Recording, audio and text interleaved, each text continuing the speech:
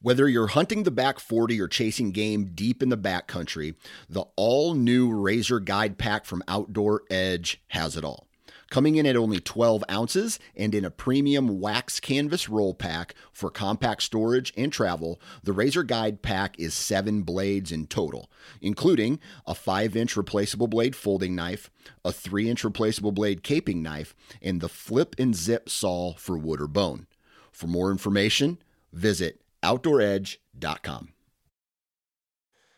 Welcome back to another episode of the Western Rookie Podcast. I'm your host, Brian Krebs. Dan Matthews is here again this week. He is on the road, coming back from South Carolina with the family. I'm sure there'll be some stories, and we're going to do a little BS session before we get our guest in here for episode 59. So how's it going, Dan?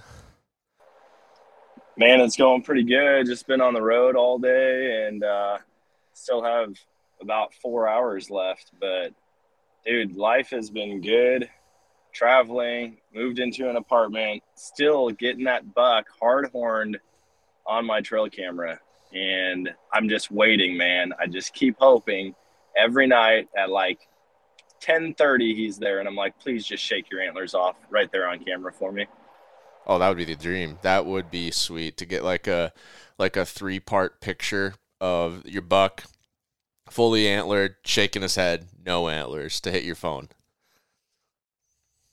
Yeah, that's kind of my hope. I haven't had any other bucks hard-horned until last night. I had one that had a single spike on it, and that was on a different camera, but everybody I've seen, I mean, it seems like people are collecting sheds all over the place. So I wonder why in my neck of the woods they're holding on so long.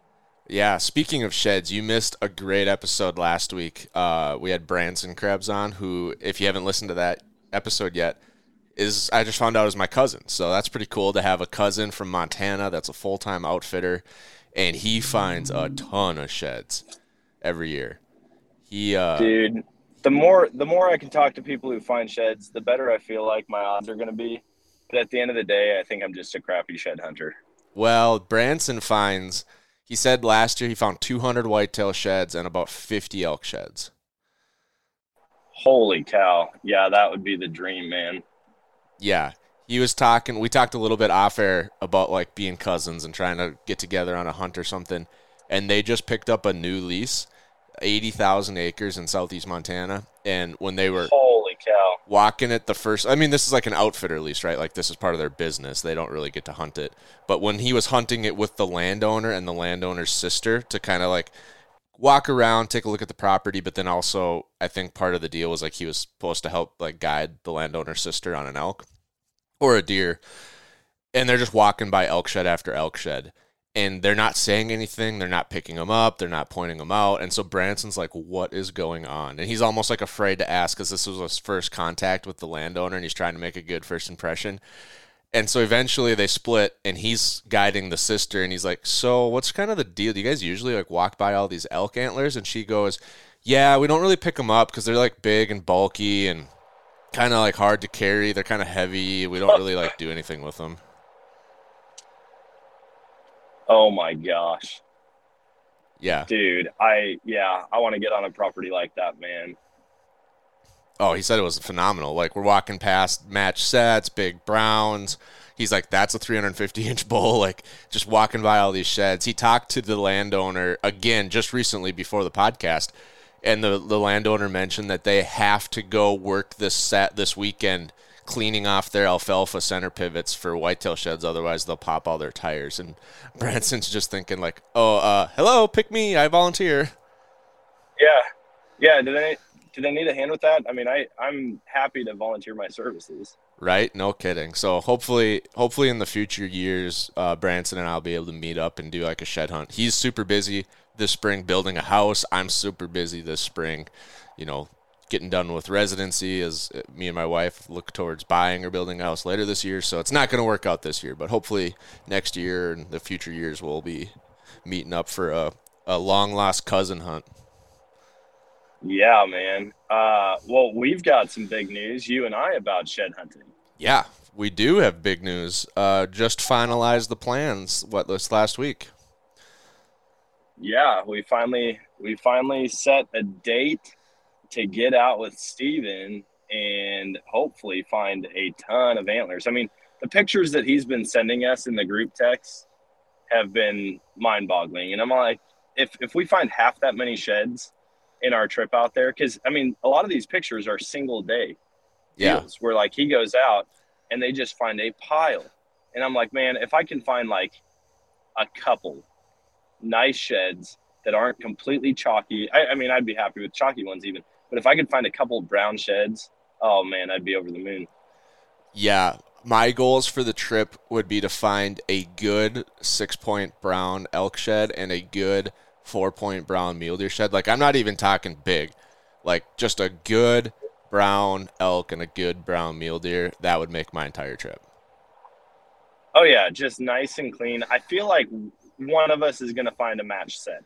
My fear, what I would hate, I mean, it would still be cool, but I would hate to, like, find the second antler and somebody else found the first one, and then I have to give my antler up to complete the set. Or, yeah, we'll have to talk about, like, shed ethics, because I probably wouldn't care that much to keep it matched unless it was a freak. But, yeah, like, what if you're, like, walking a line, and all of a sudden you see my dog Grizz come flying out of nowhere, drop his head, pick up an elk shed, and run back to me. And you're just like, well, I didn't see it, but I would have, like, stupid dog. No, what I'm going to do, I'm going to bring a super soaker to use as like one of those spray bottles for a dog. So if he gets in front of me, I'm just going to spray him like, no, bad dog. Right. Yeah. I've always told people when I shed hunt with them in Grizz, I'm like, hey, you're probably going to see it before him. So if you do, just be like, hey, I see one, and then let Grizz find it. And even if he brings it back to me, like, I'll give it back to you, but I just want to keep him on antlers and keep him getting better and better. And so I've always said, like, if Grizz is in front of you, just call the antlers before he finds them. Otherwise, if he just drops his head and picks them up, he's going to count them as his and then bring them right back to me. Well, that's going to work to my favor, because as soon as I see him get alert, I'm going to be like, oh, I think I see one. And then I'll just wait to see if it actually is one or not. When he's running and he just stops on a dime and spins around, you're like, oh, I got one over here. Yep, think I got one. Yeah. I'm curious to see how he does with elk sheds, because I would assume the visual aspects of a shed are going to be better for him because it's bigger. The scent aspects of the shed are probably going to be stronger. So I'm hoping he does better on elk sheds than he even does on whitetails. Yeah, the freshness of them, obviously you're hunting fresh sheds there, but they've got to put off a lot more scent when they drop fresh. Yeah. For sure. I mean, there's just it's a much larger pedicle, and just the overall shed itself is so much bigger that hopefully he's just on top of it and he's finding them left and right. He is sight trained and scent trained, and I did work with him a lot with a set of elk sheds I bought when I first got him. I bought a set off eBay just for that reason, but that was a few years ago, so I suppose I could start playing around. I have 2 little raghorn sheds behind me. I could start playing around and at least get him back on track for like scent and sight on the small one, and just make sure he like doesn't run past a big brown elk shed, hopefully. Yeah, that would be, I mean, the thing is, unless we see it, we're not going to know. Yeah. And so, like, I'm sure there's going to be those that slip through the cracks, but knowing Steven and knowing how good he is at what he does and the spots that he has, I feel like we're going to get into them. And, I mean, when we talked, he said there was very few times that they've gone out and got skunked. Yeah, he talked like, yeah, we've gone out and not found any before, and then I'm like, oh no, like what if like that just our luck that happens to us? And he's like, but like only on like one walk or like one day, like never on a whole trip. And I'm like, oh, thank God. Yeah, no kidding. Hopefully it's not like the freak, oh, this is the first back-to-back days that I've ever had. But what all are you bringing out in terms of like gear while we are actually shed hunting? Not necessarily like camp gear, but like for optics. Are you bringing a spotter, just binos? What are you thinking for that? I will definitely not go west without my spotter. That's just the point I am in life. I don't necessarily say I'm going to carry it every day or bring it out of the truck, but I'm just not going west anymore without my spotter. I will carry my binos every day, but that brings up a good topic because I'm split 50-50 down the Leupold Vortex line. And so if Vortex is listening to this and they want to help make that better, I've been leaning more towards Vortex lately.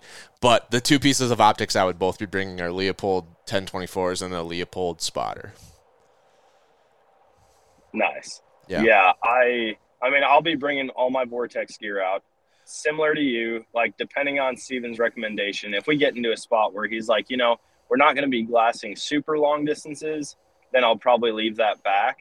But if he's saying like, hey, we're going to be in open country, we're going to get up on a hill, glass a little bit, see if we can pick some out, you better believe I'm bringing that spotter, because that, like, glassing for sheds is – glassing in general has turned into one of my favorite hobbies, but glassing for sheds when I'm out hunting, I have fallen in love with it, because typically if they're on the opposing hillside that's facing you, you can pick them out plain as day.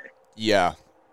I'd really like to see what Steven says, because if we get to a spot where it's like, hey, we're going to park here, run this finger ridge down, and then we'll jump off and start shed hunting. Like, I would be okay with running that finger ridge down, bringing the spotter, setting it up, glassing the whole area before we take off. And then if worst case, I just leave my spotter there and mark it for the day, and then on our way out, just pick the spotter back up. Or if we hunt a spot and then we got like a couple hours of light left and we go like just basically glass tomorrow's spot in the last hours of light as that like setting sun is just drilling the slope, that's really might make them shine. So it'd be interesting to see what Steven's like strategy is. I'm obviously just going to do whatever he says, like a little golden retriever. Yeah, no, I think that's smart. You know, going off of his recommendation, obviously this guy's got more experience picking up sheds in that kind of terrain than you and I have combined times 5, you know. But I'm just pumped to get out there. And it's funny because I told my brother that we were going to be going out to Colorado to shed hunt. And he's like, oh, dude, you should totally come up here. He's in Steamboat Springs now. And he said they were driving around just looking for animals the other day. Oh, yeah. They came across about 700 antelope. He said they saw 28 bulls all together still holding. Wow. And I can't remember. I think he said about 250 mule deer they saw. He's like, so if you want, you guys should totally swing up here and check up here for sheds too, because, you know, I found out where all the animals are. And I'm like, well, it's a matter of getting the permission as well. You know, it's one thing to see the animals, but to get permission on the property that they're on when they drop, that's a whole different ball game. Yeah. Yeah, and speaking of elk sheds, I see our guest is here today, Ryan Carter. Ryan is also a huge elk shed hunter and finds some monster sheds every year. So let's get him in from the lobby and let's fire this episode off. What do you say? Sounds good. You're listening to The Western Rookie, a hunting podcast full of tips, tricks, and strategies from seasoned Western hunters. There are plenty of opportunities out there. We just need to learn how to take on the challenges. Hunting is completely different up there. I've harvested 26 big game animals. You can fool their eyes, but you can't fool their nose. 300 yards back to the road turned into 3 miles back the other way. It's always cool seeing new hunters go and harvest an animal. I don't know what to expect. If there's anybody I want in the woods with me, it'll be you. Hey, folks, welcome back. We got Ryan Carter in the booth right now. As we said earlier, Dan is on the way back from South Carolina with his family, so if you hear any road noise, that's just to be expected. He's going to hop on and off mute as we go. But, Ryan, how you doing today, man? I'm doing good, man. Doing good. Beautiful Sunday. It's March. It's March. Shed season is rapidly approaching. In terms of shed season, Utah just finally joined the rest of the western states with the shed closure. How's that treating you guys out there? It's probably needed this year. We have record depths of snow. Some of our ski resorts are reporting 600 inches. There are dead deer and elk everywhere. In fact, right here behind my house, there was a herd of about 21 does that kind of cruised into a canyon 3 weeks ago. They've never come out. I'm sure they're dead. So, as a sportsman, it's our job to kind of watch out for wildlife. And if there's a chance that we're going to push them, I think it's a good thing we're kind of laying low. Yeah, I definitely agree. And you see a lot of commentary on the Utah shed closure, and a lot of people obviously are emotional about it. And they're saying, why should we not be able to do what we want, but everyone else can do what they want? Snowmobilers, bird watchers. And it to me, it's like, well, yeah, but like snowmobilers might cruise through a valley, but they're not trying to like go right where the elk are bedding. Yeah, I mean, I don't know. There's already harassment laws in place. Like, I hate when we do mandates like masks. It makes me mad. Yeah. But as a sportsman and as a guy who just loves wildlife, I'm okay with just waiting. I know it doesn't work. I know people are going to go anyway. But a shed isn't as important to me as seeing bull X make it through to next spring. So, like, it's okay. Yeah, and talking about bull X. Oh, sorry. Go ahead, Dan. Oh, I was just gonna say, yeah. If you can look past the current season or the current position that you're in, whether it's shed hunting or actually chasing after big game animals, to the bigger picture. If you can prevent a population or a group of animals from being pushed out of a feeding area as it's coming close to the end of winter, it makes sense. And those sheds are still going to be there. Somebody else might come and pick them up. But if nobody's supposed to be out there, hopefully they're still in that same spot when you come back to look for them later on. Agreed. Heck yeah. The odds aren't high. The big thing about right now, everyone's excited about all the water, right? Everyone keeps using this word moisture, and I hate it. But there's a ton of water coming down. We have a ton of snow, and everyone's excited. Like, this year's just going to be awesome. One thing people need to take into account is body fat. Like, elk and deer don't do well on antler growth the following years if their body fat isn't high. So yeah, we're getting a lot of water, and I'm sure the animals that make it are going to bounce back. But we've got to be able to do our best to let these animals kind of just creep through the last 3 months of hard, because in all reality, until about May 31st, these animals are going to struggle. Yeah, and you've definitely got a unique viewpoint on these animals, because while some guys like to just go out and find some antlers, you're tracking these specific bulls for a long time. I mean, I've been following you ever since I had my North Dakota elk tag. And even then, it's like, hey, this is MJ. He's got the yearly update. Here's Chunky Monkey. We're back on him this year. I mean, you're following some of these bulls from the time they start really showing some character at 4, 5, 6, all the way up until the end of their lives. Sometimes it's 12 years. You're following this bull for 6 years in a row. So you really get that viewpoint of what this animal's life is like, not just this shed season and 2 antlers. Right. Well, yeah, that's what I enjoy.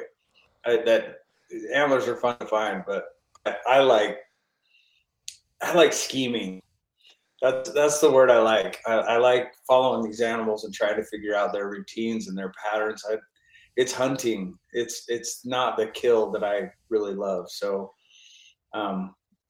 yeah, I mean, I like all of it, and I like all bulls, whether they're 6 or 14. But there's some bulls that they set a hook on me, Yeah, for sure. And then being able to track those year after year. I mean, you're doing a lot of trail cameras. I thought I had a lot of trail cameras back home on our whitetail farm, and then I started hearing you talk about trail cameras, and then picturing, it's not a whitetail farm where you're driving a Ranger around to every tree and you don't even have to get out to check them. You're going miles in with a backpack full of batteries. That's a whole different landscape of putting trail cameras out. Yeah, we do some work, that's for sure.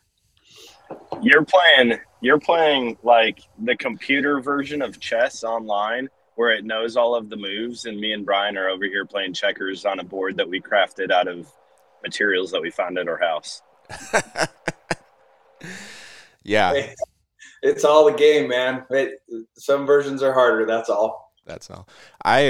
do have to jump in. I forgot to hit the record button, so I'm going to hit that right now, and we'll capture some of this video, because there's definitely I want people to be able to see Ryan's backdrop, because Ryan has a bull that he calls Chunky Monkey. He's followed this bull for a long time, and it is probably one of the best backdrops we've ever had on the podcast. This thing is a toad. Oh, I don't think there's a question. That is definitely the best. I mean, Brian, don't get me wrong. I love your shed rack behind you. It's phenomenal. But, dude, that bull, I'd trade a lot of those sheds for just an opportunity at that bull. I would too. Yeah. There's something about big elk, and that's originally what drew me to your page and following your story, Ryan, is I got that once-in-a-lifetime North Dakota elk tag that had some really good bulls in that unit. And then from the second I started Googling like big elk, how to locate a big bull, how to stay on a big bull, I mean, it was like your name was every other source. Like every other podcast was like tracking big bulls with Ryan Carter, whether it was a Gritty episode or someone else's, and then all these like Instagram hashtags kept pointing back to your page. And so that's when I really started understanding, like, you're taking this big bull, this big elk game to a whole new level. Well, that's nice of you to say. I screw up just like everybody else. But I do like trying. Like I love trying. I'm cool with it. I think the difference is you might learn things that didn't work along the way, but you don't stop. You get back on that bull. I remember one story. I don't know. It's you hunt with a Kyle a lot, and I don't know if it was Kyle or not, but I think you guys were after MJ, and something happened. It didn't quite work. He came in, but he was too far away, and I remember the podcast. You really just told him like, "Hey, he's going to be back in 12 days. You can keep hunting, but I don't expect we're going to see him for like 10 or 12 more days." And sure enough, like day 19 of the hunt, he came back on his pattern and you got him. And so I think that's the difference, is a lot of people would be like, "Oh, it didn't work. Let's go chase this other bull." Yeah. Well, Kyle's a different breed. And this is a credit to Kyle more than it is me. What he did is he walked in on him in the dark on his way to his tree stand. And I mean, he kind of got up. He wasn't like super scared. In fact, he didn't run real fast. He was so wide. That bull, if I remember right, he's 57 on his inside. Like, he's stupid wide. When he walked away, he just kind of tipped through the trees and kind of did his thing. But I still told Kyle, I said, odds of him coming back between our next 10-day window are just bad. Like, go home. And the problem with Kyle is he just won't. Like, he sits on these elk till it's go time. And to his credit and perseverance, that bull finally came back in. He killed him. So, yeah, to sit a tree stand in the mountains for 10 straight days, I'm sure he's sitting morning to dark, not taking any chances for one animal, and you're going 10 straight days without getting a glimpse of him. Man, that's mental toughness. Yeah, that guy. Last year he came again, and I love having Kyle in camp. Like, his optimism is just, I mean, it's contagious, right? It almost irritates the shit out of me. But last year he sat for a bull we call JJ for 25 days before I made him pull off the bull and go chase some other elk. And it's a pretty cool story, but it kind of goes to show how dedicated that guy is. So when you say that Kyle's coming back to camp, I mean, you're hunting a super hard to draw tag in Utah, right? I mean, I looked at the odds and I'm in for it. I just jumped from like 0.2% to 0.4% chance that I'll get to come hunt with you next year. But so you guys are really leveraging like the Utah Game and Fish tag auctions to be able to get your repeat clients back in camp year after year, right? Yep. To Kyle's credit, everyone has this opportunity. They auction off tags. Each unit, they take a percentage and they auction off specific tags for certain areas. He likes to do this boulder archery hunt. he hunted this bull. He sat on this bull for 18 days before I got mad at him. And then he almost killed another bull called Uno. And he's just awesome. But Kyle, it lives in North Dakota. He's probably up in your neck of the woods somewhere. Does well via the oil industry up there. And that's what his goal is to try and buy this archery tag every year. There's only one. It's not cheap, but it's not terribly expensive considering the class of bull he's chasing. And that's what he wants. Like some people, some people like boats. Some people like ski passes. Kyle Ostrin likes hunting archery elk on the Boulder. Yeah. I can't blame him. Some people like the chance at a 400-inch bull. Yeah, for sure. I'm not the guy that would give up like different hunts just to pursue one big animal. But if it was between fishing, I would give up fishing every year for the rest of my life to every other year get a chance at an animal like that.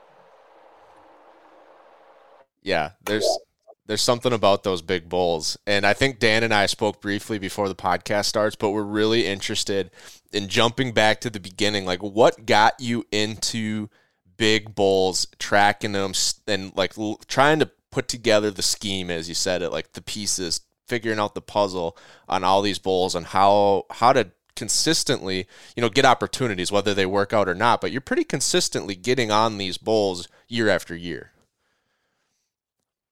I don't know. What started me, probably just some kind of sickness, I guess.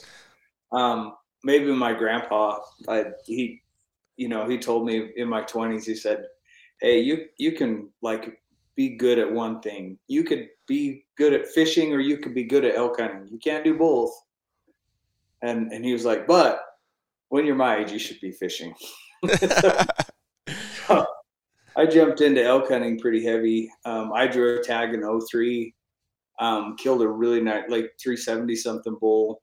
And for 2003, Utah still hadn't cracked 400.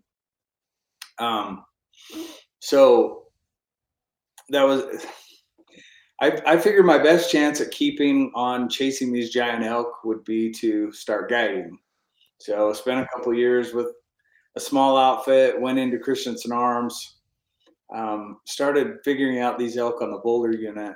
And I think once I started figuring patterns out, once I started getting on top of these elk, there's a pattern to this one and a pattern to this one, I really think it kind of turned into a sickness for me because it was my goal to figure them out.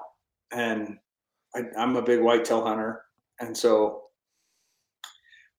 I took a lot of the tactics that I had from learning how to hunt whitetails and just kind of shoved them into the elk woods. And I mean, it's different, but it's the same. Wallows are big scrapes. There's certain behaviors that kind of carry over. Elk have a lockdown just like whitetails do. They have a pre-rut pattern. Everything kind of follows the same suit if you know how to look at it from the right perspective. So once I started figuring out the pattern, I think the hooks just got set.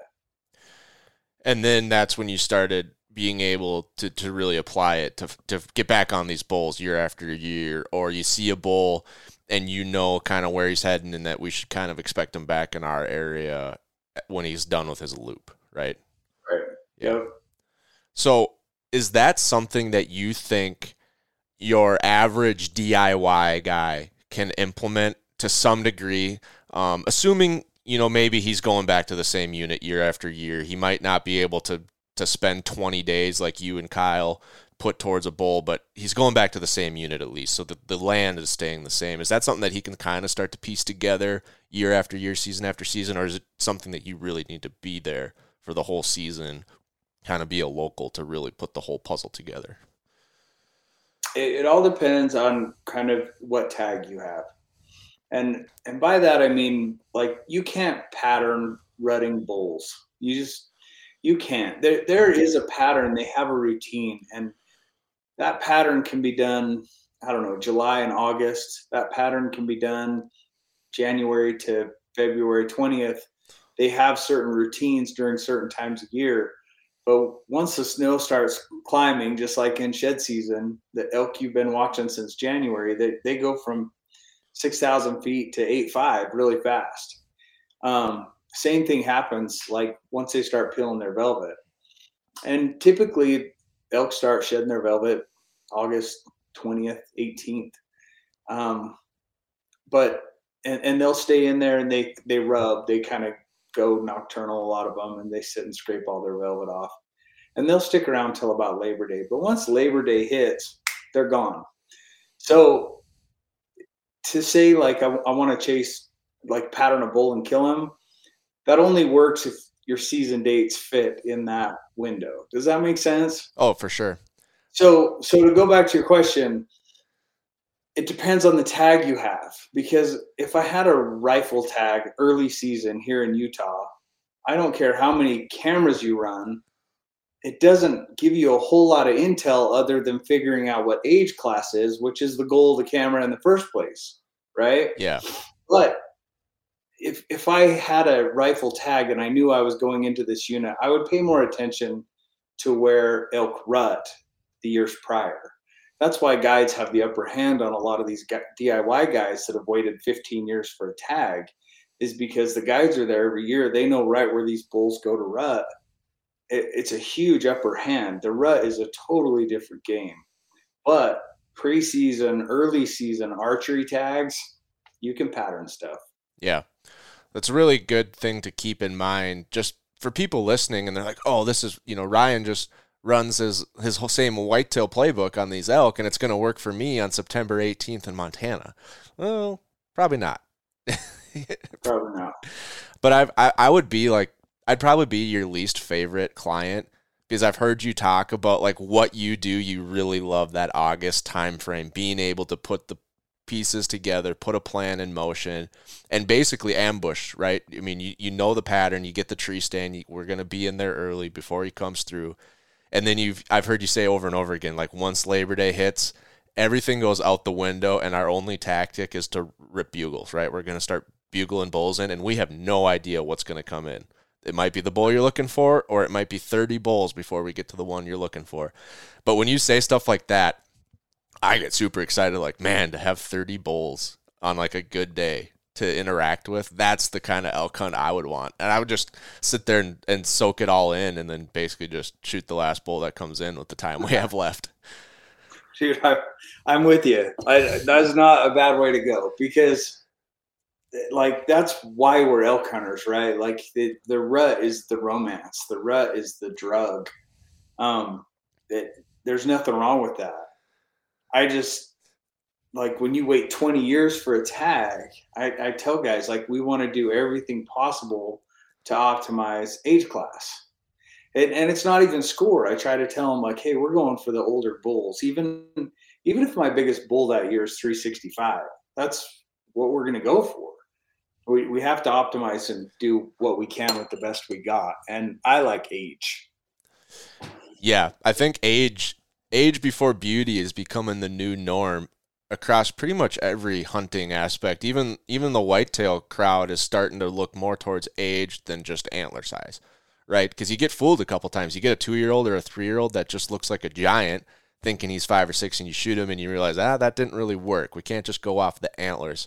If you really want to manage the health of the herd, you really have to figure out how to age an elk, which I gotta imagine that's kind of difficult unless you're doing it every day. Like, what's the difference between like a 5-year-old bull, an 8-year-old bull, and an 11-year-old bull? I don't think a guy like me could tell the difference, except for if you took the antlers out of the equation, right? You block those off and say, how old is this bull? I would be shooting in the dark. You want my perspective on that? Yeah. How do you go about telling, like, this bull is this age? No, you can't really see it after a certain age. 5 and 8, there's a really big difference. 5 years old, their legs look really long. They're not. They're the same length. It's just their torsos seem to get bigger.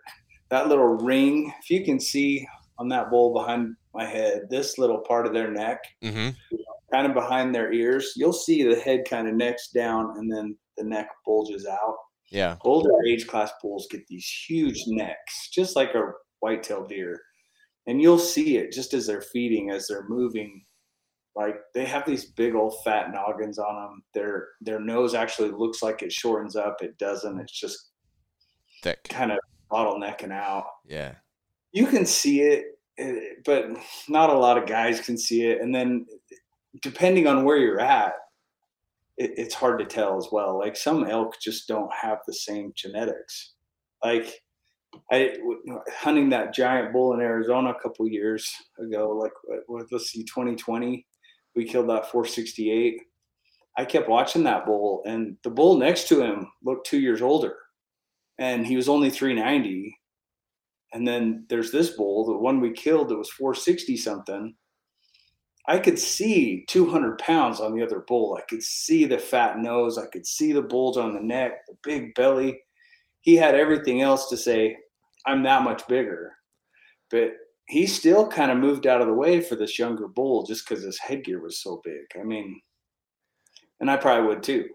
Yeah, I mean, I like how you say he was only 390. Like, if we're talking about any other elk in the world, it'd be like, dude, that bull is huge. He's 390. Yeah. What did anyone? I suppose you spent so much time looking at both bulls as a part of that experience. Do you know if anyone got that other bull? As of last fall, he was still walking. Yeah. Okay, it'd be really cool to eventually, like, to close the story out on that bull too, and then age him so you could look back and see how close you were. Like, was that bull really 2 years older or not? How big? How old was the they call it the freak bull, right? The 468. Yeah. Did they get? He was only 8 years old. Yeah. That's wild, because my bull in North Dakota was 8.5. And I will be completely honest. When he stepped out, I was not looking at how old he was. I was like, yep, that's a bull I would be happy to tag. And sure enough, I brought him home. That's awesome. Yeah. Yeah, I sent you a video of a big bull, and that was kind of the first time I reached out. And I reached out thinking, like, this guy's super busy. It's getting close to hunting season. There's no way he's going to be able to, like, see this on Instagram and respond to me. And I get a voice memo from you instantly. And I was like, holy crap, he actually responded.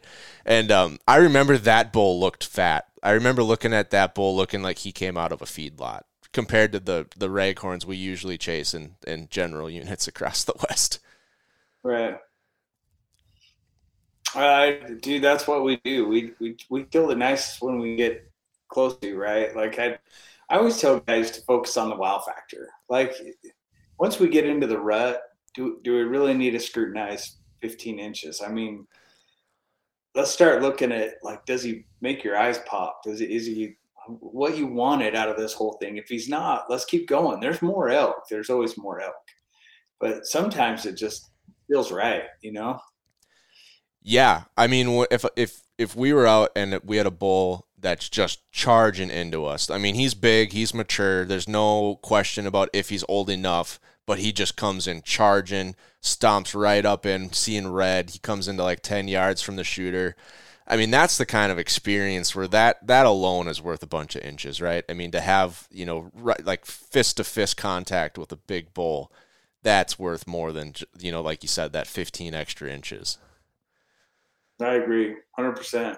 How often does that kind of happen and play out when you're in the units you guys are hunting? Is it pretty common you can pull those bulls right into someone's lap? Well, that's the difference between over-the-counter tags and limited entry tags. I deal with maybe 40 tag holders on a unit that takes 5 hours to drive around. And, yeah, all those 40 guys have 20 guys helping them. I mean, that's what we do, right? Like, you get a tag and you want your dad and your brother and everyone there. So, yeah, there might be 200-300 guys running around, but it's still a unit that takes 5 hours to drive around. So, yeah, there's days like, and in all reality, after day 3, typically I don't see another guy through the end of the hunt, except for like maybe on the roads when you're driving back to camp. It just seems like you're limited entry. There's just a lot of bulls, and you've just got to sit and weed through elk. So it sounds ridiculous. Well, I called in 23 bulls today. It's really like, it's awesome, but that's how it works. And I always kind of bitch. I'm like, man, I hate the rut.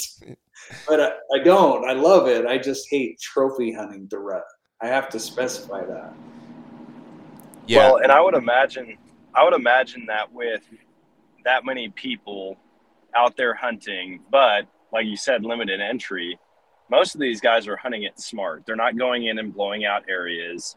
And so even with, like you said, 200-300 people running around, the actual felt pressure by the animals is probably nothing in comparison to an over-the-counter unit. Oh, but yeah, easy. I mean, it's it's everyone's perception's a little bit different because there's places that you can hunt elk that you can glass every elk you hear, right? Like, or give it a couple hours, he'll eventually kind of move out to where you can see him. Where I'm spending most of my time, where this guy lived, I don't even carry binoculars ever. Like, if I see a big bull, I typically know who he is. Like, I don't need to like sit and count inches and see what I have going on. So there's a lot of different in each perspective of each unit. But yeah, I mean, I know it sounds so stupid, but calling in 20 bulls in a day, like on a limited entry unit, that's an easy thing. You don't have to be some, professional caller. You don't have to be Rocky Jacobson, like little PVC pipe. You do it. It's pretty fun. Man, that sounds like I need to just move to Utah to speed up a couple years off of the process of getting that tag and trying to experience that. Or like you said, I think on other podcasts, it's like, just buy a spike tag and come out here and bugle in a bunch of big bulls for a week and then hopefully find a spike at the end and bring some meat home. That's something to experience. I'm telling you, like, the opportunity's there. It's not like what I'm doing is something that is only reserved to some guy that makes a ton of money in the oil industry, right? Like, yeah, it's nice having a tag in hand, but in all reality, to experience what I experience is any guy can do it. If I can do it, any guy can do it. That's crazy. Yeah, I mean, and it's not uncommon for outdoorsmen, hunters, to have that once in a lifetime hunt that they do. Like most people don't go shoot a big Yukon moose every year of their life, right? Like that's the one thing they save up, they chip away at it, and eventually they go. I mean, that could be the very similar thing to like the Boulder unit in Utah, to have that experience, to be able to chase a 400-inch elk, and to have, regardless, have an amazing week, hearing bugles and chasing down bulls and having all kinds of cool encounters. Like that could be a guy's once in a lifetime thing. Like he's going to elk hunt the rest of his life, but he's going to do it one time where you hunt in like a magical unit. Right. And yeah, that seems like the beauty of the whole thing with hunting the West, is that you can be building points in multiple states, and in some of those states that you're building points, you could still be going and hunting over the counter every year, and then, like you were just saying, Brian, once or twice or a handful of times in your life get to go and experience a hunt where you are calling in 20 bulls. Well, and if I can offer any advice to guys that are building points in these states, we always say once in a lifetime, but I can't tell you how many wives bitch at me about once in a lifetime hunts, because every guy has 10 of them. It ends up working out that way.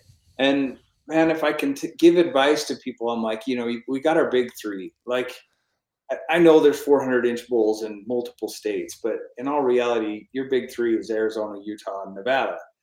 They are your once-in-a-lifetime elk units, and they're some of the hardest ones to draw. If you ever get it, that's probably your only chance.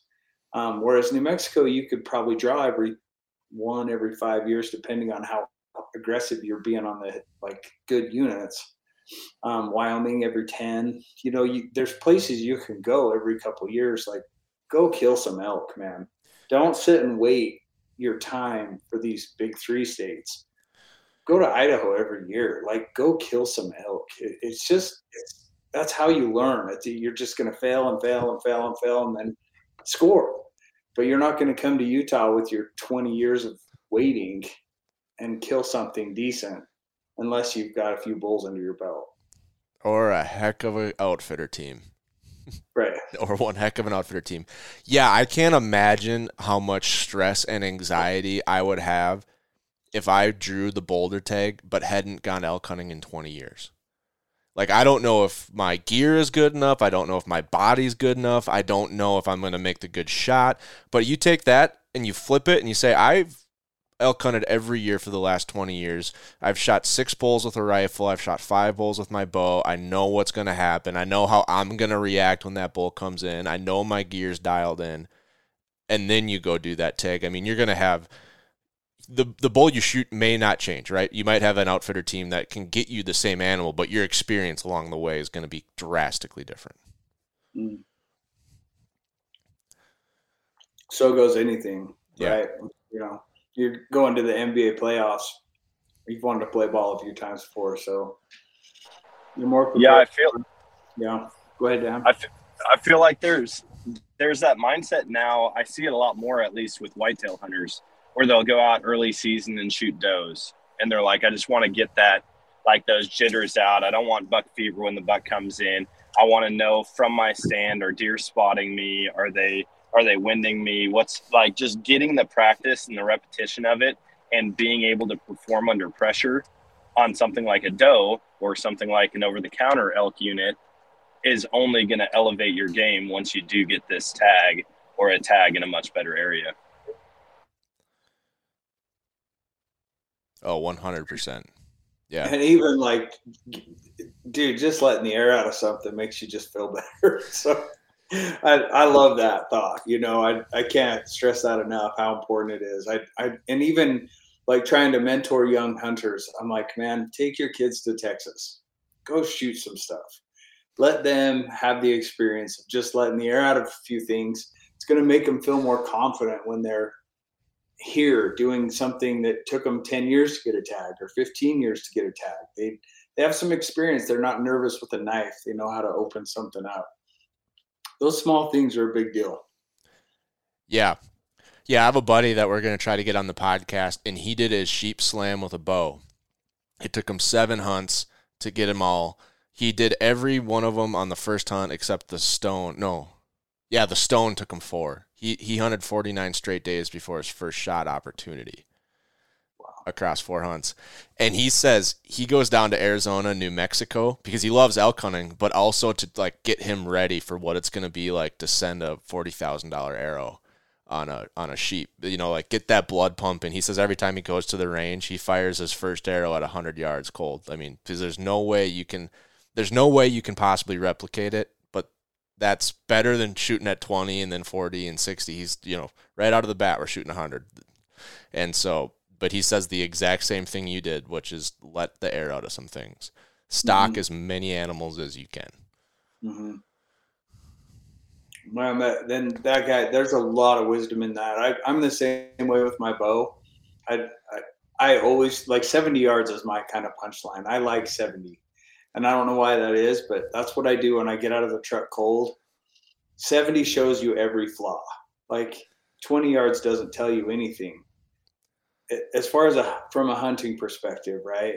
Yeah. Once you're dialed at 70, 20, 30, 40, it's no big deal. And unless something's wrong with your bow, which you got to go paper check it, you know, but for the most part, once you have that dialed, you can consistently hit those numbers. I've never shot a $40,000 arrow, so that guy's perspective's it holds a lot of weight, right? Yeah. But there's a lot of wisdom in what he's saying.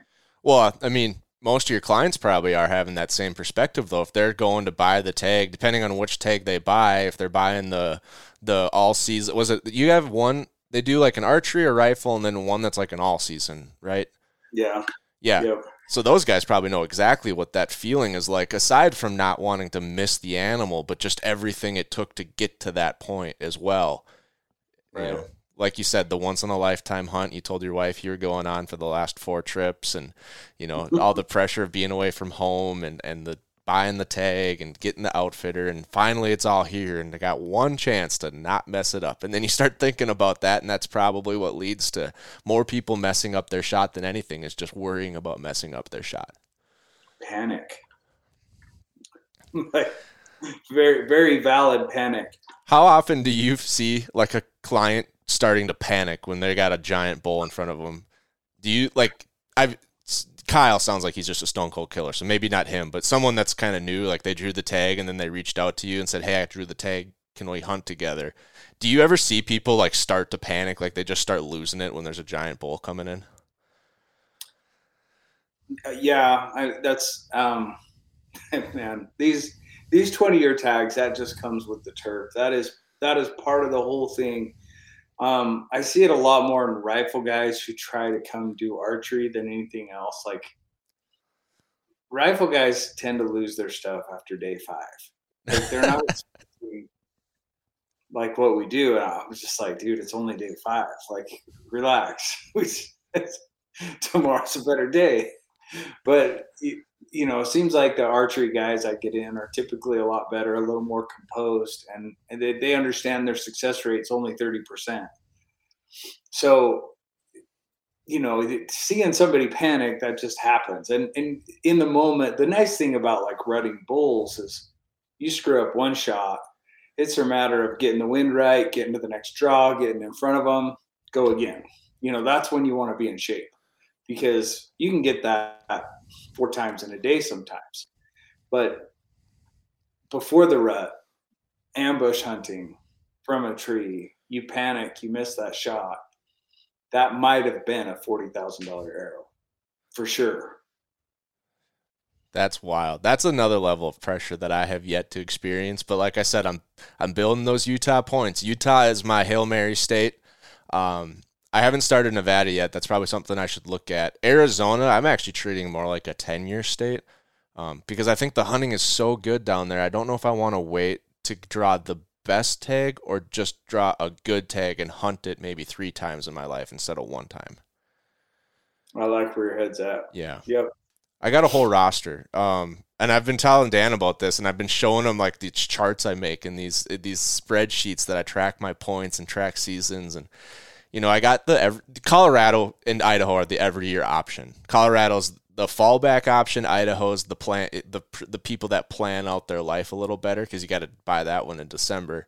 Montana and Wyoming general are good, like 3-year options. They're getting worse, right? It's starting to be a 4-year option. And then you throw in the rest, right? You can throw in New Mexico as a wild card state. You never really know when you're going to draw, but like you said, depending on how aggressive you want to be, you could draw that every 3 years. Pretty easy. It might not be the best, but then you get the special ones. Colorado, the northwest corner of Colorado, Utah, Nevada. Those are the Hail Mary states in my book, and that's kind of how I lay it out. You know, I'm going to try to hunt elk every year in either Wyoming, Montana, or Colorado, and I'm going to build points across the rest. Every 5-10 years, I'm going to cash in on Arizona. Whenever the great state of Utah pulls my number, I'm going to cash in Utah, and we'll just see what happens. Yeah, I like where your head's at. After seeing Brian's spreadsheet, I am officially hiring him as my hunting broker. There's people that have made full-time businesses out of that exact thing. It's getting a little bit less common now that it is getting easier to apply to Western states. Not that it's easy by any means, but you used to have to like mail in your applications and look through the book to see what unit you wanted to apply to. Now you can usually Google everything you need to do and do it in about 15 minutes. Well, and everyone's perception is different. Like everyone has a different end goal. If you listen to, you know, like Corey Jacobson, like they did a podcast talking about the states to apply for and the states to ignore, and Utah was the worst state out of all of them to even try for. The demand's too high, the number of permits is too low.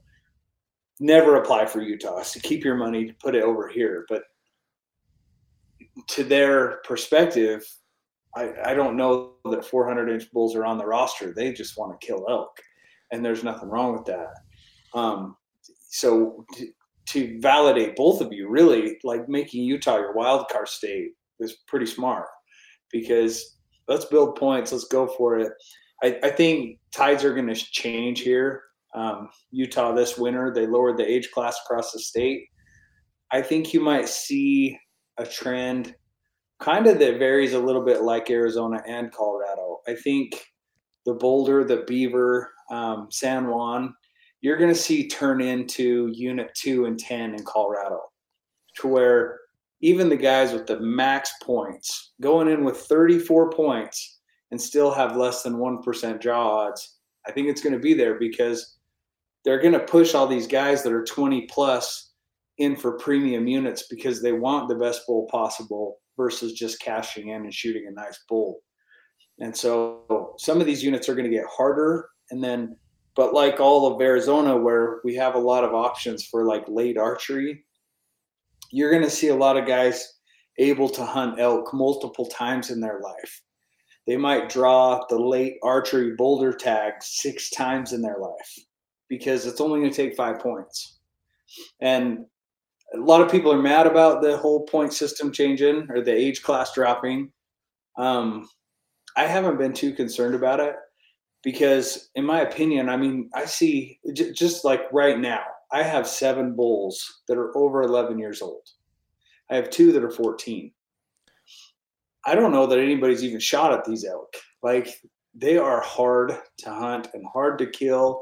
And I think I'm going to have 2 or 3 of those forever on that unit. I think it's possible. Whereas a lot of these units, I mean, there's going to be places in Utah that you're just hunting to find the best bull you can, or possibly a 6-point. There's going to be a few of those units. Okay. That brings up a really interesting question to me. So the whitetail world, almost everyone pretty much understands it, where your 2-year-old buck's hitting about 50%, 60% of his max. 3 is like 80, 4 is like 90, 5 is 95, and then they go to like 6 years old is 99%. So they're basically saying diminishing returns at 5 years old. And that's why the whole whitetail world puts like the bar at 5, right? Some people are extreme and they push it to 6 or 7, but pretty much 4 or 5 years old. What's that age for an elk where you're so close to the true potential that animal has that it's maybe not worth letting him go another year? Like, you might get a little bit of inches. You also risk having a bad winter. He could get hurt. He could get shot by someone else. Where would you draw that bar as someone that really understands these big bulls and has seen it back across their lifetime, so that we're not, this bull gets 14 and he just goes off and dies? You know what I mean? It's really hard to say because genetics play a huge role in that. Utah kind of has like this latitude, they kind of run these units in a row that run east to west, right? Beaver, Dutton, Boulder, San Juan. They're all kind of on the same parallel, and they just have these freak genetics. A 6-year-old bull might make book. Whereas up on the north half of the state, it might be 9, 10 years old before that bull even sees his potential.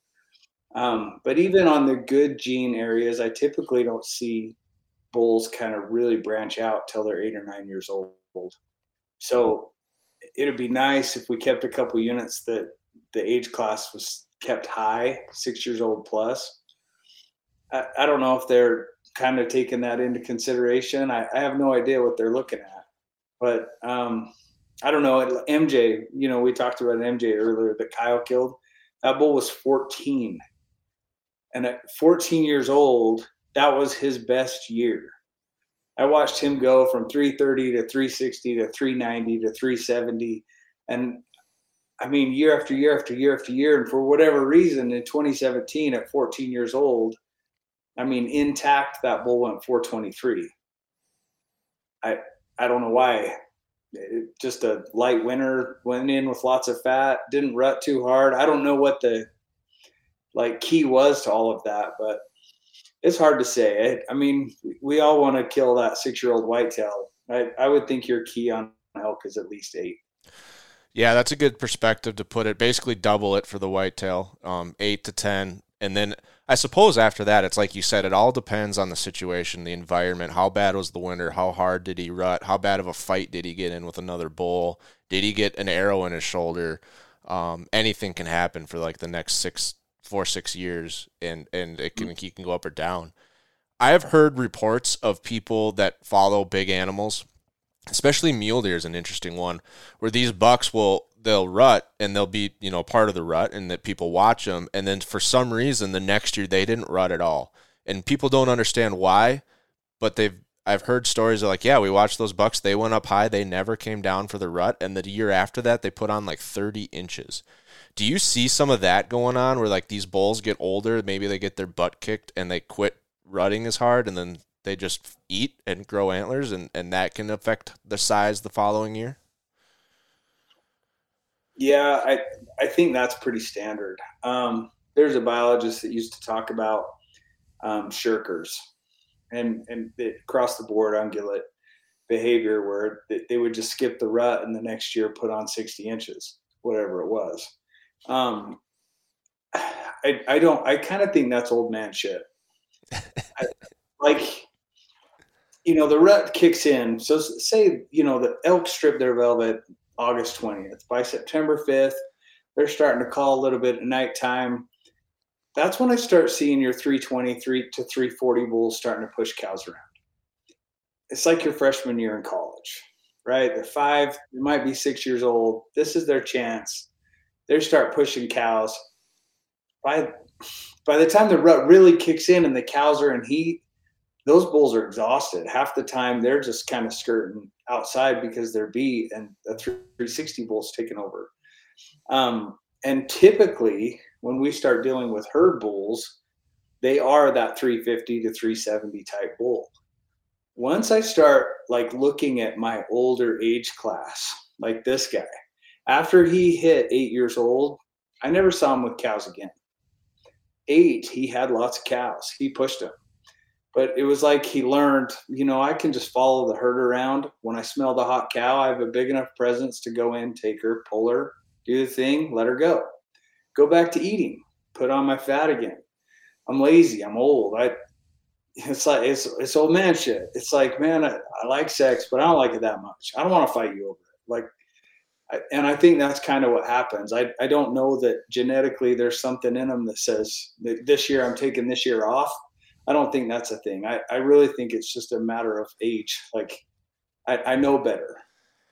I wonder if it's like you need a unit like that band in Utah to grow these bulls old so that they start to figure out what being an old bull means. And like they start teaching, like in a weird way, start teaching the younger bulls about it. And when you do these over-the-counter units in Colorado, none of the bulls get that old to figure it out. Like maybe like the genetics you're talking about is like intelligence. Like these bulls get old enough, they get to be smarter and they can just figure out like, hey, it works so much better if I just sit by myself. I don't get bothered. I'll hear the whole valley go off and I'll know that cow's in heat and I'm big enough. I just walk right in and just walk right out, like you said. And it just takes a unit to have enough old bulls that they start to figure it out. And that's why you maybe don't see that in like over-the-counter Colorado, general unit Montana.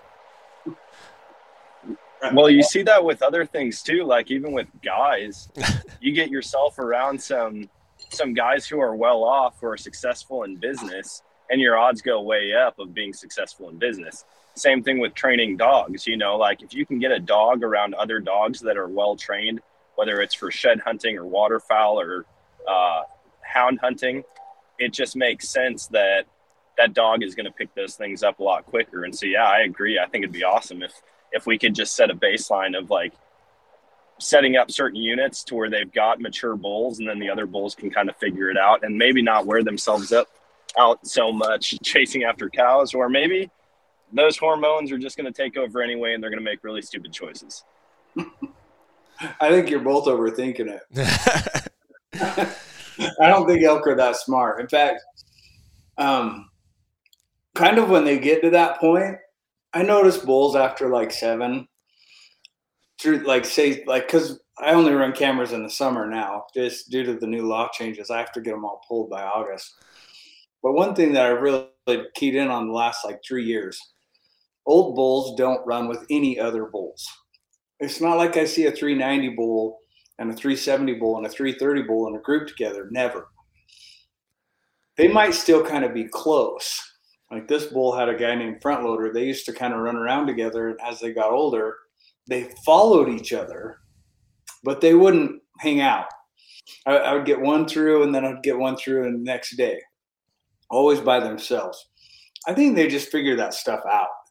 I think they get to where they're just tired and they learn, I'll just follow this herd. I'll still get some. I don't have to do the work. I don't think they need a mentor, right? I guess that's my point. They're not smart enough to mentor each other into working. What I do notice, though, is cows, the matriarchs the group will learn.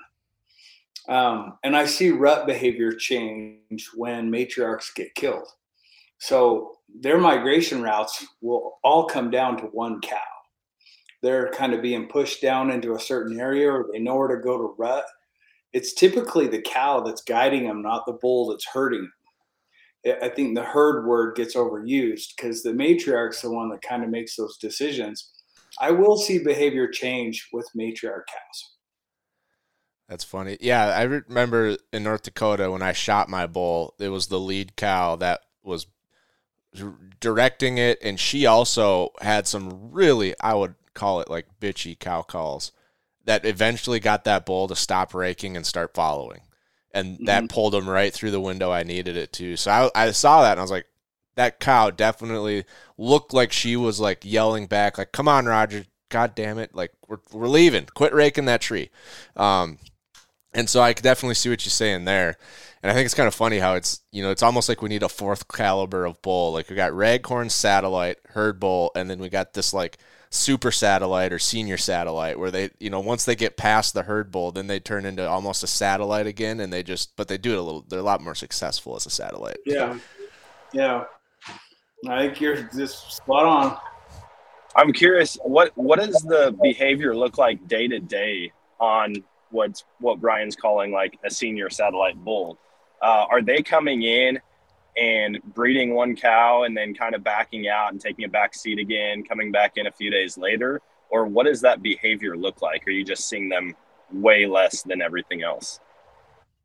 No, it comes down to kind of dates and actual like heat and the moon and all the other predetermined factors, if that makes sense. Like, I still think they might go in and hook 2 or 3 cows out in a day, and they might even grab those 3 cows and go lock them down and come back. I mean, to answer your question simply, it would be eating. Like, I think more than a herd bull will do, a herd bull won't even sit and eat, because the second he does and one cow gets up, he's back on his feet, pushing her back into the group. Big bulls still eat. Like, you'll notice they are fat as can be come October 1st. They're still fat. Whereas your 330 bulls, your 350 bulls, you'll see their hips starting to pop out because they haven't eaten in 3 weeks. Does that make sense? Yeah, it definitely does. With that then, I mean, late season or the late portion of the rut, are you seeing an increased activity from those senior satellite bulls because the other bulls are so worn down? No. Maybe. It's hard to say. It's not like I live with them, but so typically late season, the elk have migrated quite a ways. I have bulls that'll pull almost 40 miles between August 20th and September 20th or October 5th. They move a long, long ways. And so to kind of monitor what their behavior might be, I can't really say, but I don't think they get more active ever. I think it all depends on the wind and if the cows are in heat and if they're not. I mean, if it comes August 4th, October 4th, and they've all cycled and they're waiting for a second cycle, those bulls might wander off. They may not see another cow till next spring, but sometimes I think they'll stick around to wait for a second cycle. So these bulls are more like middle-aged men. They're just kind of like, yeah, you know what? I had my fun days. I'm just going to hang back, drink a beer. If the ladies want what I got, I'm here for them. If not, oh well. It's old man shit. They're taking your grandpa's advice and they're gone fishing. Right. How on a given year, on an average year, obviously things go up, things go down, but how many bulls do you have on your radar? Like, these are bulls we're chasing this year. Here's a band that's going to be good in a couple years. Here's a few that I'm really interested in seeing what happens 3-4 years from now. But how many bulls are like on your radar? They're big enough or old enough or unique enough that, you know, maybe they've earned a name. Typically I walk in each year with about 10. Like this year's 11. I have 11 bulls. I had 14 last year. 3 of them got killed. 11 bulls that I've got to check in and see where they're at. But there's probably, I mean, just talking with one of my guides last night, I think I have 4 that I'm like, these 4, they're going to hit book this year. We haven't named them. We're not like, we'll figure it out when we see them this year if they're worth our time. But about 10. My worst years, like we had some drought years like in 18, 19 that were pretty tough that I came through with maybe 6 bulls. But there's always just a small roster of bulls. Like I got to keep tabs on these bulls enough to know whether they're dead, because these guys purchasing the tags, nobody wants to drop $50,000 on a tag that might have a 350 bull. I like to show them, geez, we got 6 bulls that'll break book. Book's our goal. That's the whole goal is 375. That's what we want. It's just like whitetails, right? Except it's 175. Your goal is to try to find an outfitter that'll run book. And then you're like, okay, this guy's worth the $6,000 or whatever it is. Same thing with elk, but we're talking 375, less opportunity. Instead of $6,000, we're talking $60,000. Yeah, that's a big jump up. And so I've heard you talk about it, and maybe it was a few years ago, where you said like, man, all these bulls I've had in my roster, they're all gone. Every one of them. They either got shot, they got killed, they disappeared. Is it kind of hard to close the chapter on a bull in his story and you know, look forward to next year when you know like your favorites are gone? They're not going to be on trail camera next summer? I think it was the year he died. I think he died in 19, rolling into 20. If you heard me say that, it was probably in 2020. Uno didn't show up. He was one of my favorite bulls for 9 years running. I don't even know how old he was. Like even our first year chasing him, we called him 38 Special. He was a 380 type bull. And that was like, he just came out of left field. I don't know where he was. He could have been 8 then, you know, and he might've just died of old age. My last picture of him would have been 2020, August 28th, still full velvet and just skinny as could be. His hips were popped out. And he was at 11,000 feet, which wasn't his normal turf. He didn't typically walk up that high. And so I don't know if he just decided he was going to work his way up that spring and find a good place and die, but he's gone. Nobody killed him that I know of. But 2020, I was frustrated because Chunky was dead. Uno was dead. Like some of my top 3 of all time bulls gone. But at the same time, I still had bulls that, on the come up, you know, we killed a bull called Hansel that year. That the year prior was 390. I think we killed him in the 370s, but huge back end, giant bull, made the cover of 3 magazines. He was cool. Like there's always something. Yeah. And when you follow these bulls, the bulls that make it on the roster, whether they're ready or not, I mean, I'm sure there's some bulls you're looking at and you're like, I really like what I'm seeing as a 6-year-old. I really want to find him and keep him in the roster until he's 8, 9, 10, 11. Do you really try to find these specific bulls sheds each spring? Because I know you're a big shed hunter. Or are you just looking for antlers? Like, I just want to get out and find some antlers. I just do for antlers. Okay. Like shed season for me is just, in fact, I don't even go down in that country. I used to. You've heard of Tines Up. When Tines Up got rolling, they kind of took over some of my old spots. I completely backed off some of that country. Most of the shed hunting I do is a little here closer to home. I can keep tabs on those bulls better. It's a 4-hour drive down to the Boulder. And so I have a lot of local bulls I try to watch here. And I'm okay. Like, dude, as far as sheds go, I find something brown, I'm happy. I don't need to find a 390 set. It's just exercise. Yeah, Dan and I are working on a trip to southwestern Colorado northern Arizona, northern New Mexico with a guy that shed hunts a lot down there this April. So we're really excited. Just before the show, we were talking like, man, if we just find a brown elk shed, because we're flatlanders, right? I mean, we live in Flatlander Central USA. So if we find a brown elk shed and a brown mule deer shed, we're both going to be just tickled pink. Sheds are sheds. I mean, it's funny. People do like podcasts and talk about shed hunting. I remember Brian called me. I wanted to do a show, and then he's like, "Hey, I just want to talk shed hunting. That's all I want to talk. Like, give people secrets." I'm like, dude, there's no secrets. Like, I don't want to be known as the shed hunting guy because you don't have to get the wind right. There's no secrets. There's no. I mean, you scout just like you do hunting. If I can give anyone advice on shed hunting, it's you got to scout. Get out, watch them, see where they're at in February, see what's alive. Look for your age class. Like there's still secrets, but it's not like dude, you're just walking. It's just exercise. If you take for more than that, you're going to come home miserable every time because the odds of success are really low. Ryan, I'm curious. You were talking a little bit ago, and I just want to jump back to it for a second, knowing now that there's no secrets to shed hunting, and I can go out there and find a bunch of big sheds. I'm curious, between 6 and 14 big bulls that you're after each year, how many square miles is that you've got access to, or that you're tracking these? I mean, are these all relatively close in the state? Or is this spread out over hundreds and hundreds of miles that you're picking up these bulls? Hundreds. There's a lot of miles. I have a really good team.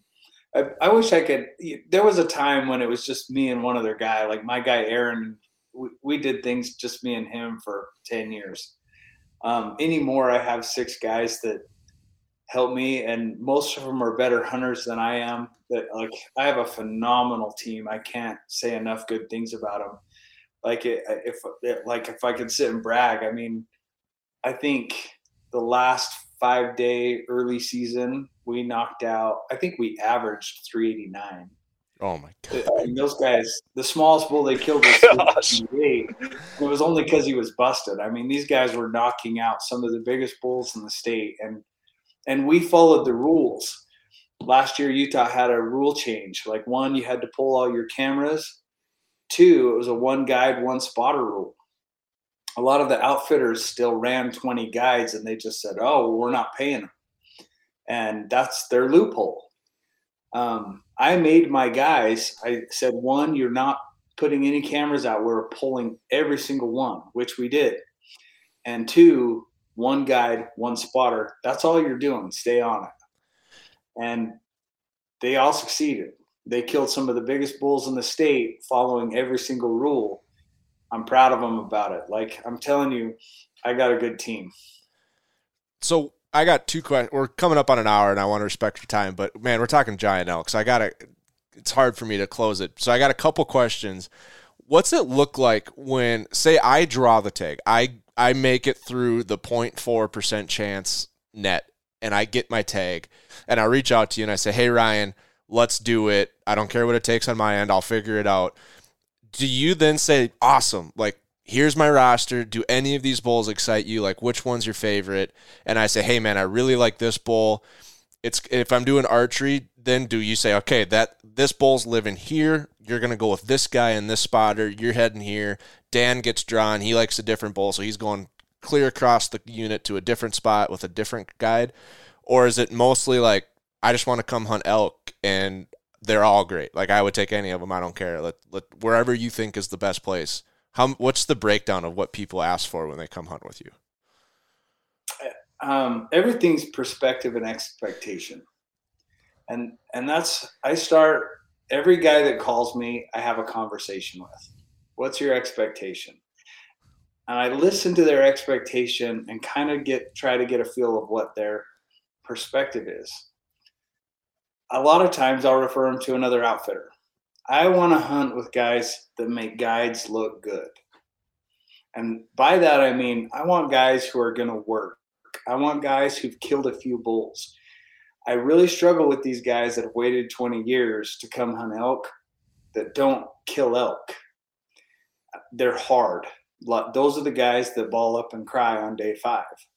I have a hard time with the guys that like to name drop, that tell me who they've hunted with and who sponsors them. And I have a hard time with those guys. Not all of them, but some of them. And so I like to listen to perspective and expectation before I ever even talk numbers. Price is one thing, and price can be adjusted. Like, man, you're going to take some weight off my shoulders. Like, price can be evaluated, because I want guys who just want to hunt. I want my clients to make my guides look awesome. And I know that sounds like so stupid, and it's not the way that most guys do it, but in all reality, those are the guys that's why we're so successful. Is I like to pick and choose. These guys are going to do a great job. They're going to work hard. They're family oriented. Yeah, they're trying to bring forward their brothers, but that's okay. We'll put them over here because hunting is family. So, and even when it's not family, it is family. But a lot of times I still have lunch with clients that I guided 15 years ago. Yeah, I like the way you put that. Because my brother's been in the same boat. He bought an elk. He was going to buy an elk hunt for my dad for Christmas, guided elk hunt. And so he was talking, I'm pretty sure it was Jake Clark in Wyoming, probably a generation or two older than you, back in like the early 2000s. And he was, going by then. And my brother, like halfway through the phone call, he's like, "It sounds like you're interviewing me." And Jake goes, "Of course I am. Like I'm at the point where I'm picking and choosing who I bring. We're going 20 miles in on meals, and you're going to live with my guys for 9 days. I'm definitely interviewing you." Mm-hmm. Yeah. 100%. That's just, that's what we do. Like, we learn, we have a few rough guys, and we're like, okay, I'm not going through that again. Because there's a lot of hunters that they're hard. They do not know what they're getting into. They have no idea what it's going to take. And they're always the guys with the highest expectations. They're always the guys going, "This is 24 years. I'm not shooting anything under 410. Dude, there's not a 410 walking in the state of Utah as of this moment right now, not one. So your expectations are too high. Here's the phone numbers to 3 other guys. See what you can find. Yeah, you might want to trade your tag for a landowner tag in Texas, because that's where the 410s live right now. Right. So I heard you say briefly, I'm pretty sure it was with Brian Call, that there was a bull a few years back in Colorado that you were looking really hard at trying to find a way to hunt. And I'm just curious what bull that was. Well, that was a bull we called Rudy, and we never killed him. I got to chase him for 2 years. Okay. But he lived on a national park. He kind of swung in and out into a couple pieces of private property. The pieces I could get on were the closest ones, and he just knew the fence lines good enough that he outplayed me over and over and over and over again. Hats off to that bull, because he had Ryan Carter's number. So there was a giant bull in RMNP he was known for massive thirds. He was on the cover of everything. Every Western photographer in the world took pictures of this bull. Is that the same bull and you just named him something else? Or do you know which bull I'm talking about? Bull. Yeah. Oh, okay. A completely different park. Yeah. Because when I heard you say that, closer to my turf here in Utah, not over on the park. Yeah. Okay, because when I heard you say that, was the same time that this bull was on the cover of every Instagram page in the world. It was the year he had those giant thirds. He was like a clean 7, and then you're also talking mysteriously about this bull that's really famous. He lives on a park. I think we might be able to get him though, and I was just curious if that was the same bull, because that was. I'm sure both bulls were a monster, but that one was a monster as well. No, he never had that kind of fame. That the bull I was hunting had fame in certain circles. That like a lot of people knew about that bull, but it wasn't like he was not the bull that you're talking about. That guy was mega famous. In fact, if we had to look back on famous bulls the last like 10, 15 years, it would be that bull and maybe the Spider Bull. That bull went big. Yeah. Yeah, the Arizona bull got pretty famous, but I think the difference was that bull, what is his name, Brutus or something, Bruno? All the guys that named him were photographers, and I heard 3 or 4 different names. So yeah, he just passed away of old age, or eventually old age. Something probably killed him, but he was old. He got bored, yeah. The difference was he stood in front of every family that came through RMNP for like 5 years. That's how he got so famous. Mm-hmm. Yeah. Yeah. So how that, I guess that's a good maybe final question. How often do you get, as an outfitter and a guide, how often do you get to go out and put yourself behind the bow or the rifle, whether it's in Utah or other states across the country? How often do you get a chance to elk hunt yourself without like being a guide? Just Ryan Carter, I'm out in the woods trying to punch my own tag. To be perfectly honest, I have no interest in killing another elk. It's not there.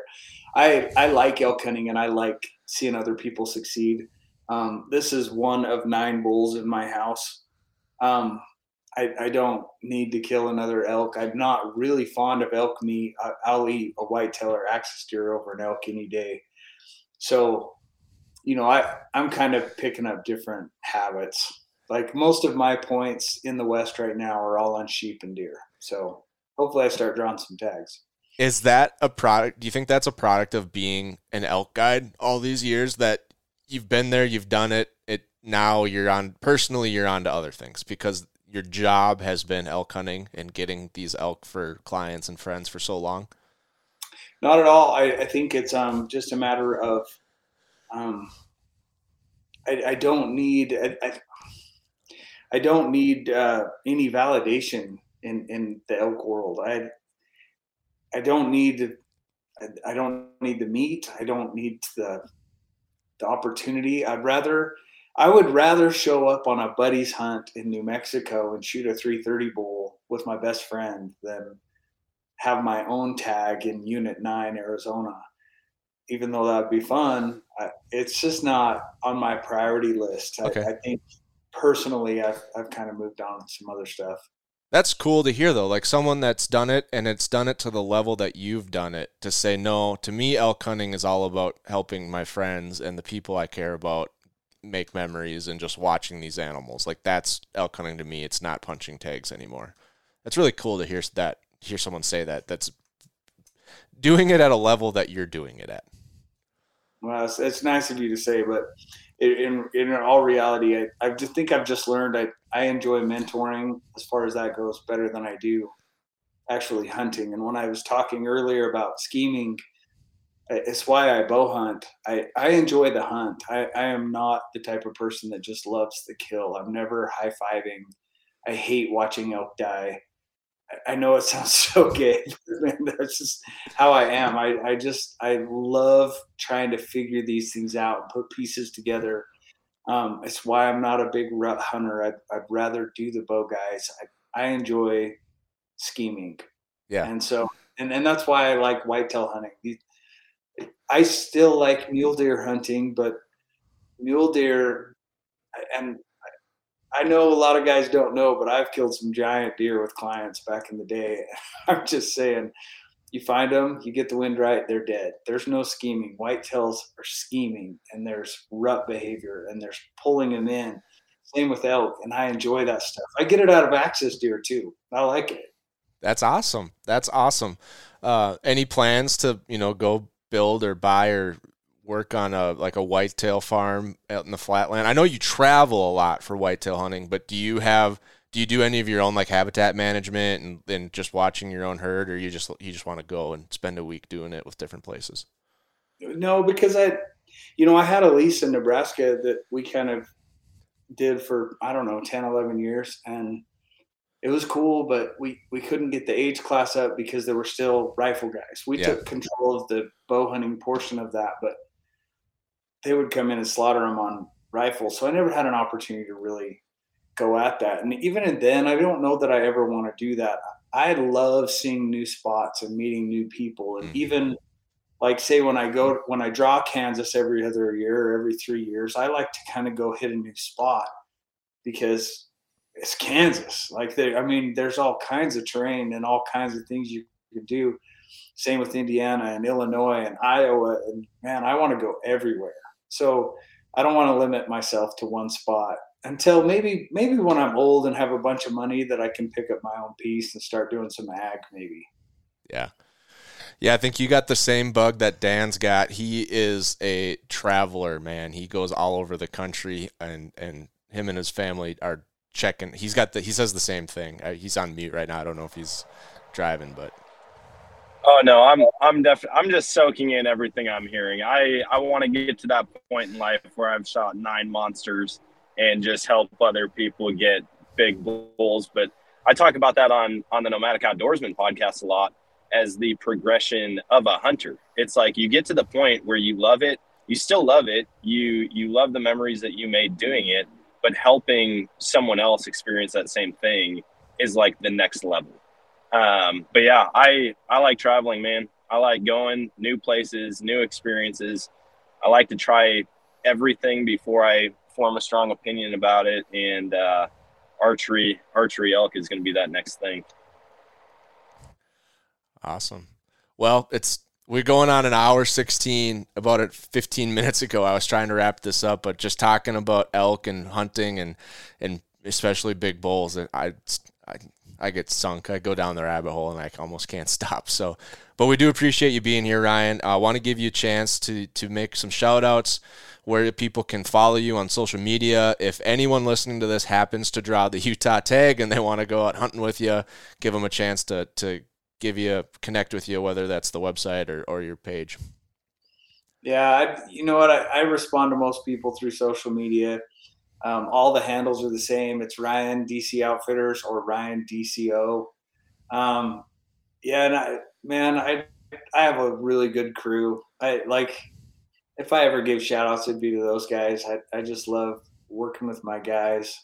In fact, last year I guided one guy, and this year's probably going to be the same. I ended up spending a lot of time helping my clients and my guides. So I'd show up as the spotter. Hey, where are we going today? Just kind of energize camp and get people moving. And I see myself in the future that like my role is going to be mentoring, and I love that portion of it. And so that's kind of what I'm going to be doing. And that's where you can find me. I haven't been great. I think last year I did a total of like 13 posts or something. I've kind of fallen off the radar, but the stuff I still do put out, I make sure it's something awesome and something to share with the world and kind of make some jaws drop, because we do have a lot of cool stuff going on. If I only make one request, I would request that you bring back Super Bowl Sunday, because it was so much more entertaining watching your story than the actual football game of all these people sending in big bulls, and you can just scroll through picture after picture, a Colorado Giant, a Utah Giant, a North Dakota Giant. I mean, I remember when you were doing Super Bowl Sunday, that was a great Instagram series. It makes me feel bad I didn't jump on that. I used to do that, and I'd do a shed contest kind of thing, like, hey, show me your photos, let's see who can do this. And I'd let people vote, and I'd round up a bunch of prizes, and it ended up always being a lot of work on my plate. It is, yeah. Like, it's not like I was getting much out of it, but you're right. I probably need to jump back on those things and just to kind of amp the community up a little more, because that stuff was always fun. Yeah. Well, no matter how hard you try not to be the shed guy, I feel like you are the guy that made it cool to hold elk sheds upside down. Yeah. Well, I'm only 5'10", so it's like you flip them upside down and they look big. It's a lot easier to hold them too that way. I agree. You flip them up the other way and it's hard. Yeah. Awesome. Well, thanks for being here, Ryan. I appreciate it. Anytime you got anything cool going on and you want to hop back on, you're 24/7. You're a welcome guest to the Western Rookie Podcast. That. So thanks for being here. Yeah. Thanks for listening, folks.